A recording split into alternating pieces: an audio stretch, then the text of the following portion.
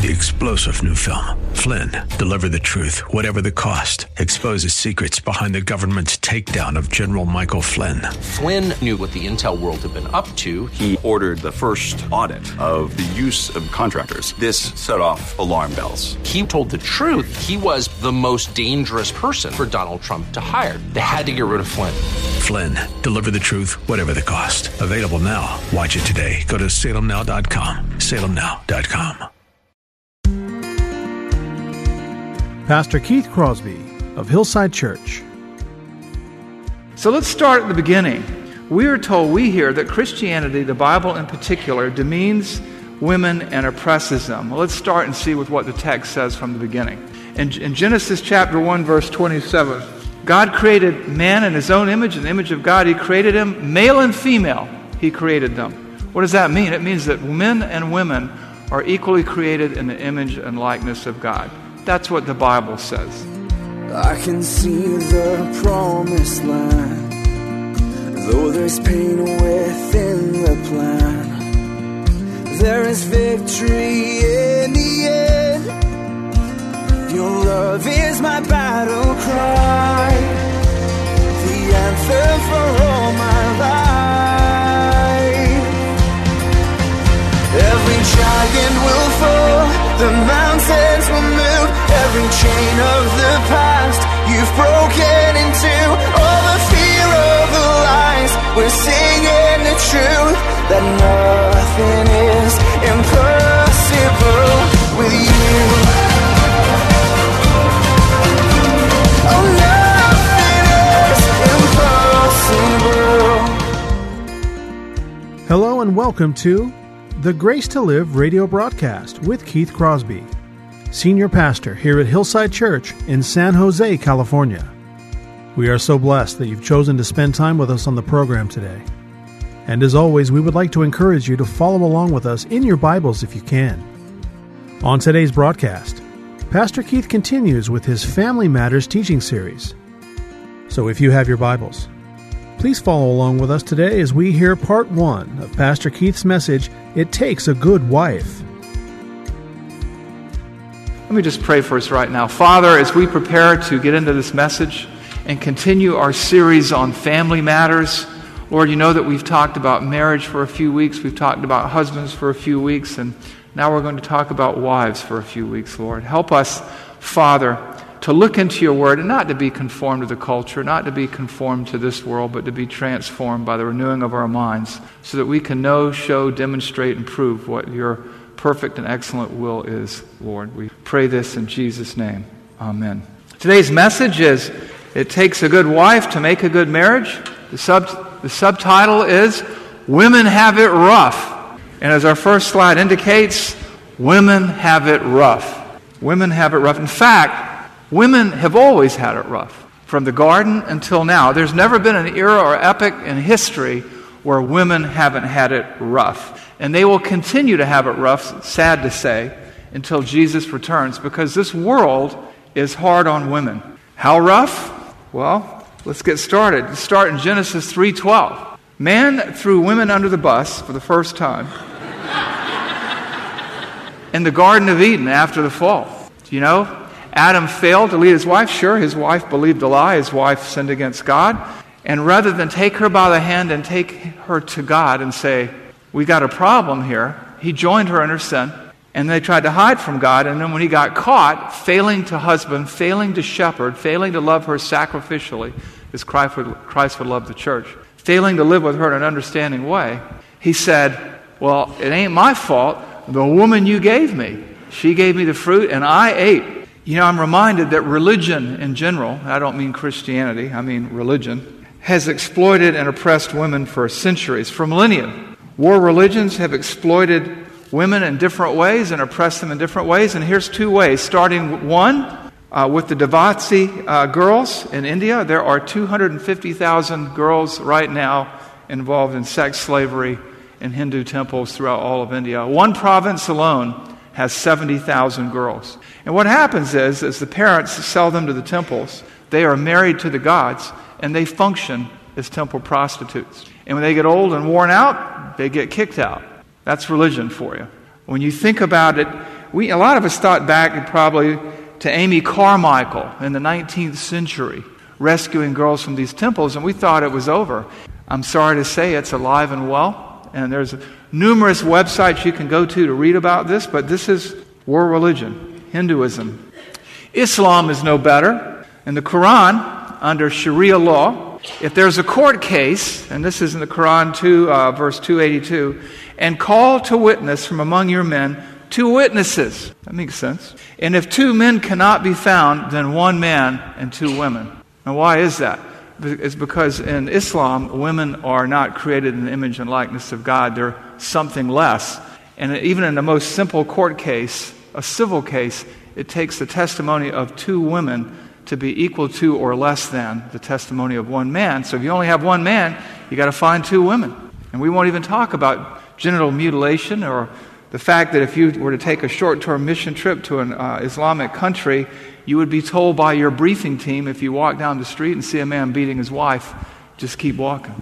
That's world religion. And all the semantic and logical gymnastics get around verses like this in the Quran don't take away from the fact that verses like this are there. But you know what? Women have had it rough all around. Even early European culture. We'll start with Rome.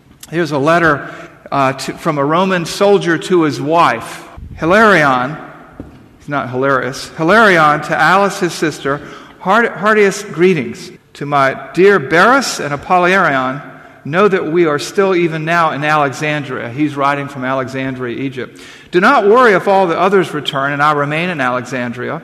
I beg and beseech of you to take care of the little child. As soon as we receive wages, I will send them to you. Seems like a thoughtful guy. If, good luck to you, you bear offspring, if it is a male, let it live. If it is female, expose it. You told Aphrodisias, do not forget me. How can I forget you? I beg you, therefore, not to worry. Which is written in the 29th year of Caesar.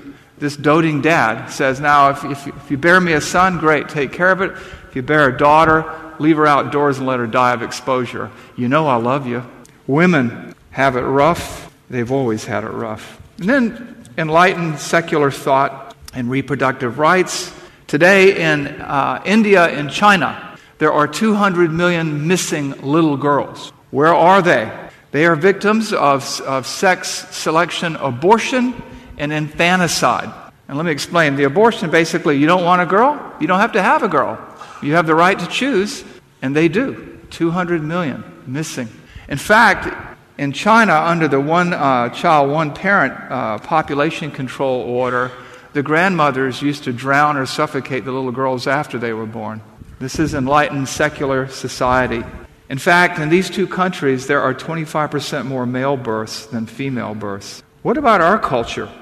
Certainly, in enlightened Western culture, we have a higher view of women. Let's look to some of the female cultural icons. There you've got Madonna, dressing like a 16-year-old floozy, and she's my age, and she shows it, and this is who the young girls are being made to look up at. Then you have Miley Cyrus, used to be called Hannah Montana, and these pictures have to be cropped because you wouldn't believe what they look like. And this is who the little girls look up to today. These are empowered women. Empowered women. And you have Lady Gaga, and I don't know what she's doing there, but it ain't good. These are the role models. These are role models. Women have it rough. Then there are the male cultural icons.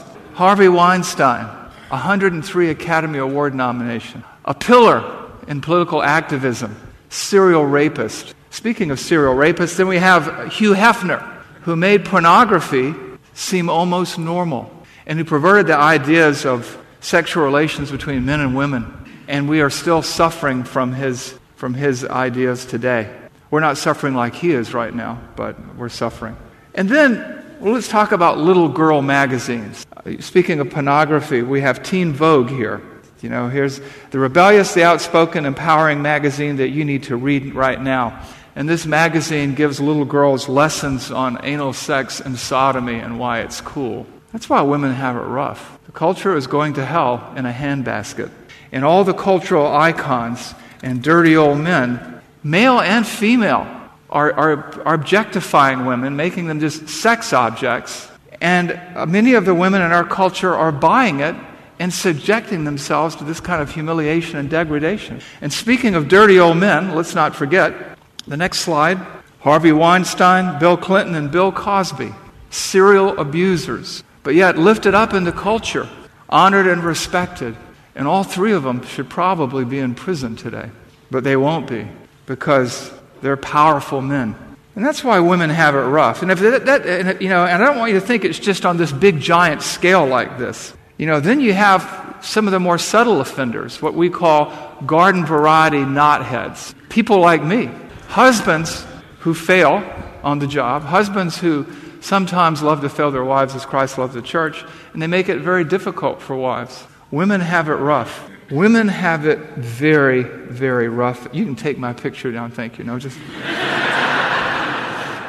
have it very rough indeed. And why am I telling you this? Because I'm telling you this because I want to set the table for today's discussion. We are about to continue our series of talks on marriage matters. And we're going to be talking about that it takes a good wife to make a good marriage. But I think we need to acknowledge that it's hard to be a good wife in this culture. It's hard to be a woman in this culture.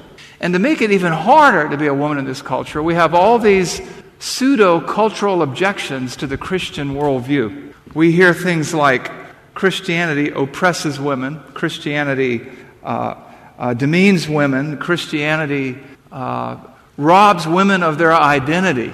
And there have certainly been abuses. There's what we used to call in the South Bubba theology, redneck theology, and by the way, it's everywhere. Like the flu, where people take verses out of context and make them say what they want them to say, just like our culture does today about Christianity. But what I want to do is I want to address these cultural objections. So we're going to be covering a lot of territory. The verses will be up on the screen. And in the process, we're going to take you from Genesis through chapter 1 through Ephesians chapter 6 today. So let's start at the beginning. We hear that Christianity, the Bible in particular, demeans women and oppresses them. Well, let's start and see with what the text says from the beginning. In Genesis chapter 1, verse 27, God created man in his own image, in the image of God he created him, male and female he created them. What does that mean? It means that men and women are equally created in the image and likeness of God. That's what the Bible says. That's a lot different from the Quran, where you have to have two women to make one man. Genesis 5:2, male and female he created them and blessed them and named them man when they were created. Now it says man there. The word there is ha-adam, which means from the ground or from the dust. But the point is, men and women, in the view of God, in the Old Testament, are of the same nature and essence. This is the primary original understanding of personhood, before and after the fall. And that's why Adam sings in the first love song in the Bible.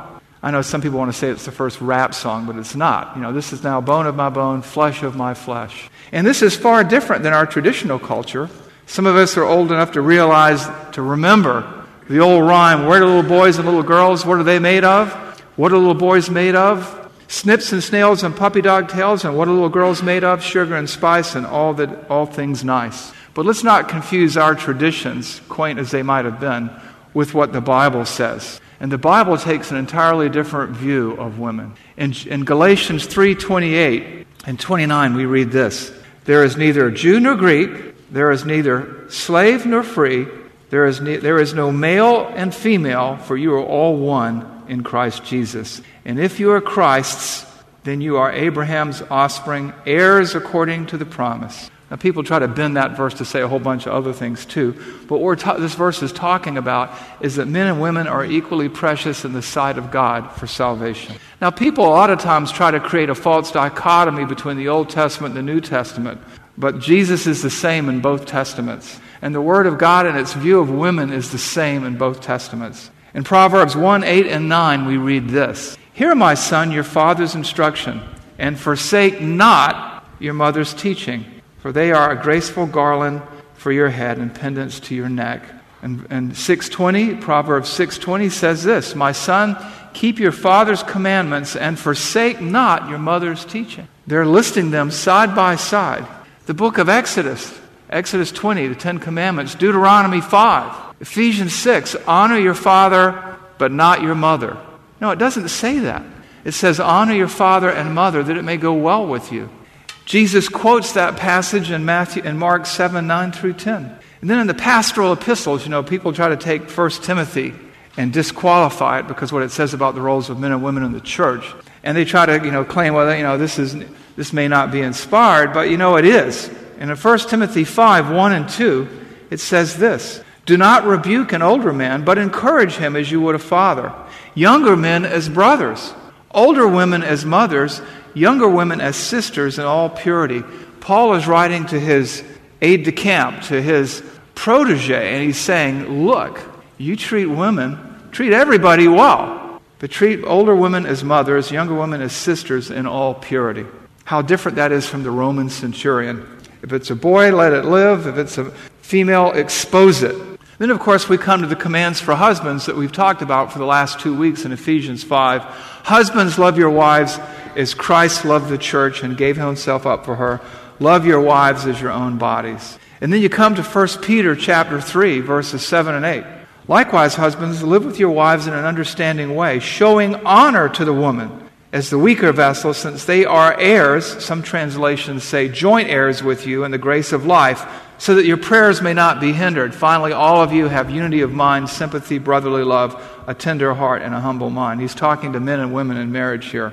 Now, I notice in this section there's a lot of people who like to get bent out of shape about the weaker vessel terminology, but they forget the context in which Peter is writing. He's writing in Greco-Roman culture, If it's a boy, let it live. If it's a girl, expose it. And he's writing at a time when there was a might makes right mindset in the culture. Men were legally stronger, physically stronger, and he's saying, look, live with your wives according to knowledge. We already explained all that last week, right? Showing her honor. Timao is it's a verb. Honoring her as a fellow heir, as a joint heir in the blessings of God. And then there's a little bit of a threat there, so that your prayers will not be hindered. Now, we can take comments out of context all day long and try to exploit them. That's what our culture does. We take turns yelling at each other. But the bottom line here is that the Bible is countercultural. And the Word of God, which has something to say about every inch of thread that makes up the fabric of our existence, treats men and women in the same way. They are equally precious, equally created in the image and likeness of God, equally valuable to Jesus Christ for salvation. And they have different roles and goals to play in life, in marriage, and in the church. From Genesis through Exodus, the Proverbs, the pastoral epistles, Galatians, the Gospels, 1 Timothy, Titus, 2 Timothy. In reality, the record shows that God's Word does not abuse or oppress women. But we do need to acknowledge that women have it rough. God has called them to a very complicated and complex role in society, in marriage, in the church, in the world. He's called them to great things. And He provides a better road for women than our culture does, than all the world religions do put together, than all the cultural icons and iconesses, if there's such a word. He calls them to be part of His kingdom work as joint heirs in the graces of life with their husbands, changing the world one soul at a time, beginning with marriage, beginning in their own home, and radiating outward into the world that surrounds them. And so what we want to do is head over to Ephesians. Now, you may have noticed that last week when I preached Ephesians 5:25 to 33, I didn't give you a lot of background on Ephesians, right? We just kind of dove in. Today, I want to pull back, and we're going to do a helicopter flyover from Ephesians 1 to Ephesians 6, 10, and 11. Kind of like we did with John 6 that time. And what I want to do is I want you to follow the discourse of Ephesians, because Ephesians is about two things. Ephesians is about worship and warfare. And a lot of times, just like we did in John 6, we pointed out that, we take 3 or 4 verses and preach on them, but we miss the whole discourse. And John 6 was all about Jesus' message to the world then and there and here and now, and it's not what they wanted to hear. And Ephesians is about worship and warfare. The first 3 chapters of Ephesians are all about the principles of the Christian faith, who God is, how God is, what He's done, what we were, what He's made us into, and what our hope is in Him. Call that theology. And then chapters 4, 5, and 6 is about worship and warfare, how to live out what God's Word says. In chapter 1, we sense the larger issue beginning with worship. Ephesians chapter 1, verses 1 through 4, I'm just going to hit the highlights here. Paul, an apostle of Christ Jesus by the will of God, to the saints who are at Ephesus and are faithful in Christ Jesus. Grace to you and peace from God our Father and the Lord Jesus Christ, who has blessed us. Blessed be the God and Father of our Lord Jesus Christ, who has blessed us with every spiritual blessing in the heavenly places. We have as believers, every spiritual blessing that we ever need in our salvation. If no other prayer was answered again besides the prayer for forgiveness and salvation, we would be blessed with every spiritual blessing. Then we go into Ephesians chapter 2, and we remember what we were before Christ. And we're reminded of the matchless grace and glory of God in our salvation. And you were dead in the trespasses and sins in which you once walked, following the course of this world.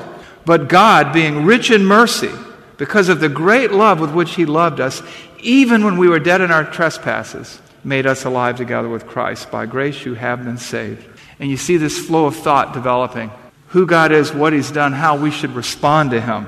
And you move into Ephesians chapter 3, and there's a doxology there, which I won't read through. It's almost like a toast in secular terms, where he just praises God for all that God has done. Then you move into chapter 4, and we have this starting idea about what it means to worship God in our lives every day, day in and day out. Paul writes in Ephesians 4:1, I therefore, a prisoner of the Lord, urge you to walk, to live in a manner worthy of the calling to which you have been called. Live out your faith. That's what he says. In light of the calling of God upon your life, he tells us how to approach life, how to live a life of worship. And he takes us deeper into this life of worship and sacrifice in Ephesians chapter 5. Ephesians chapter 5 verses 1 and 2 says this, Therefore, in light of all that's come before, when you see therefore, you have to ask yourself, what is the therefore? Therefore, in light of all this, in light of the calling on us, be imitators of God as beloved children, and walk, and that word walk means live in love, as Christ loved us and gave Himself up for us, a fragrant offering and sacrifice to God. Live lives of worship and sacrifice. Remember who you represent and what He did for you. And in light of all that, imitate His example. And then the theme continues in Ephesians 5:15 to 17. Look carefully then how you walk. Examine carefully your life. Think about how you live, not as unwise, but as wise, making the best use of the time, because the days are evil. Therefore, do not be foolish. Understand what the will of the Lord is. And then he tells them to really examine their focus and their priorities and what they should be. He tells them then and there, and all of us here and now. In Ephesians 5:18, we read this verse that everybody takes out of context and says drinking's a sin. Some drinking is.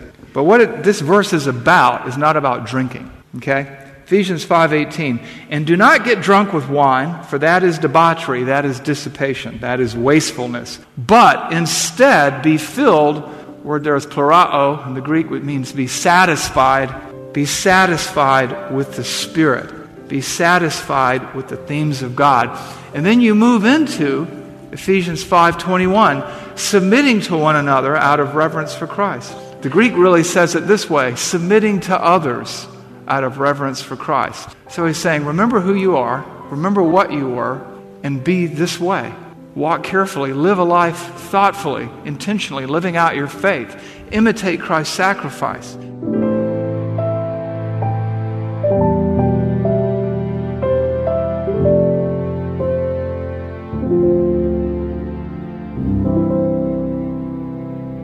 Pastor Keith Crosby of Hillside Church.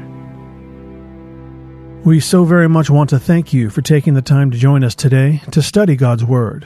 And it's important that we let you know that we feel so blessed that you join us here each day on the program. Please remember, Pastor Keith and the staff here at Hillside Church would love to hear from you. So please take a moment to drop us a line or shoot us an email to let us know how we can be praying for you. Here's how you can contact us. The church mailing address is 545 Hillsdale Avenue in San Jose, California, 95136. The church office telephone line is area code 408-269-5600. 888-866-4782. And you can also visit our website at hillside.org, where you can find out more information about Pastor Keith, view our calendar of upcoming events here at Hillside, and also get information on our service times. And if you're close to the San Jose area, we would love for you to join us for worship. We are now offering 2 Sunday morning services here at Hillside Church, the first beginning at 9 a.m. and the second starting at 10:45 a.m. And we'll be continuing with our Spanish language service at 1 p.m. every Sunday afternoon as well. Remember, if you need more information on this or anything else happening here at Hillside Church, just visit our website at hillside.org. Well, we hope you'll join us again next Sunday at this same time as we continue with our Family Matters teaching series. But until then, I'm your host, Kevin Reeves, and on behalf of Pastor Keith and everyone here at Hillside Church, may the Lord richly bless you, and thanks for listening. Giant will fall, the mountains will move, every chain of the past you've broken into. All the fear of the lies, we're singing the truth, that nothing is impossible, that nothing is impossible with you. Oh, nothing is impossible.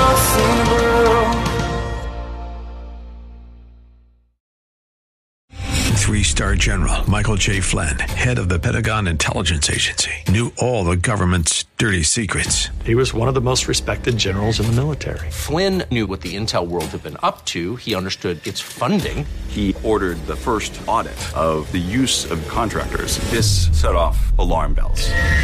The explosive new documentary, Flynn, Deliver the Truth, Whatever the Cost, uncovers the facts behind this scandal. Flynn told the truth. He was the most dangerous person for Donald Trump to hire. I find out the worst enemy that I'm going to face in my life is right here in America. They took my assessment and they wanted me to change it. And I was like, I'm not changing it. They had to get rid of Flynn.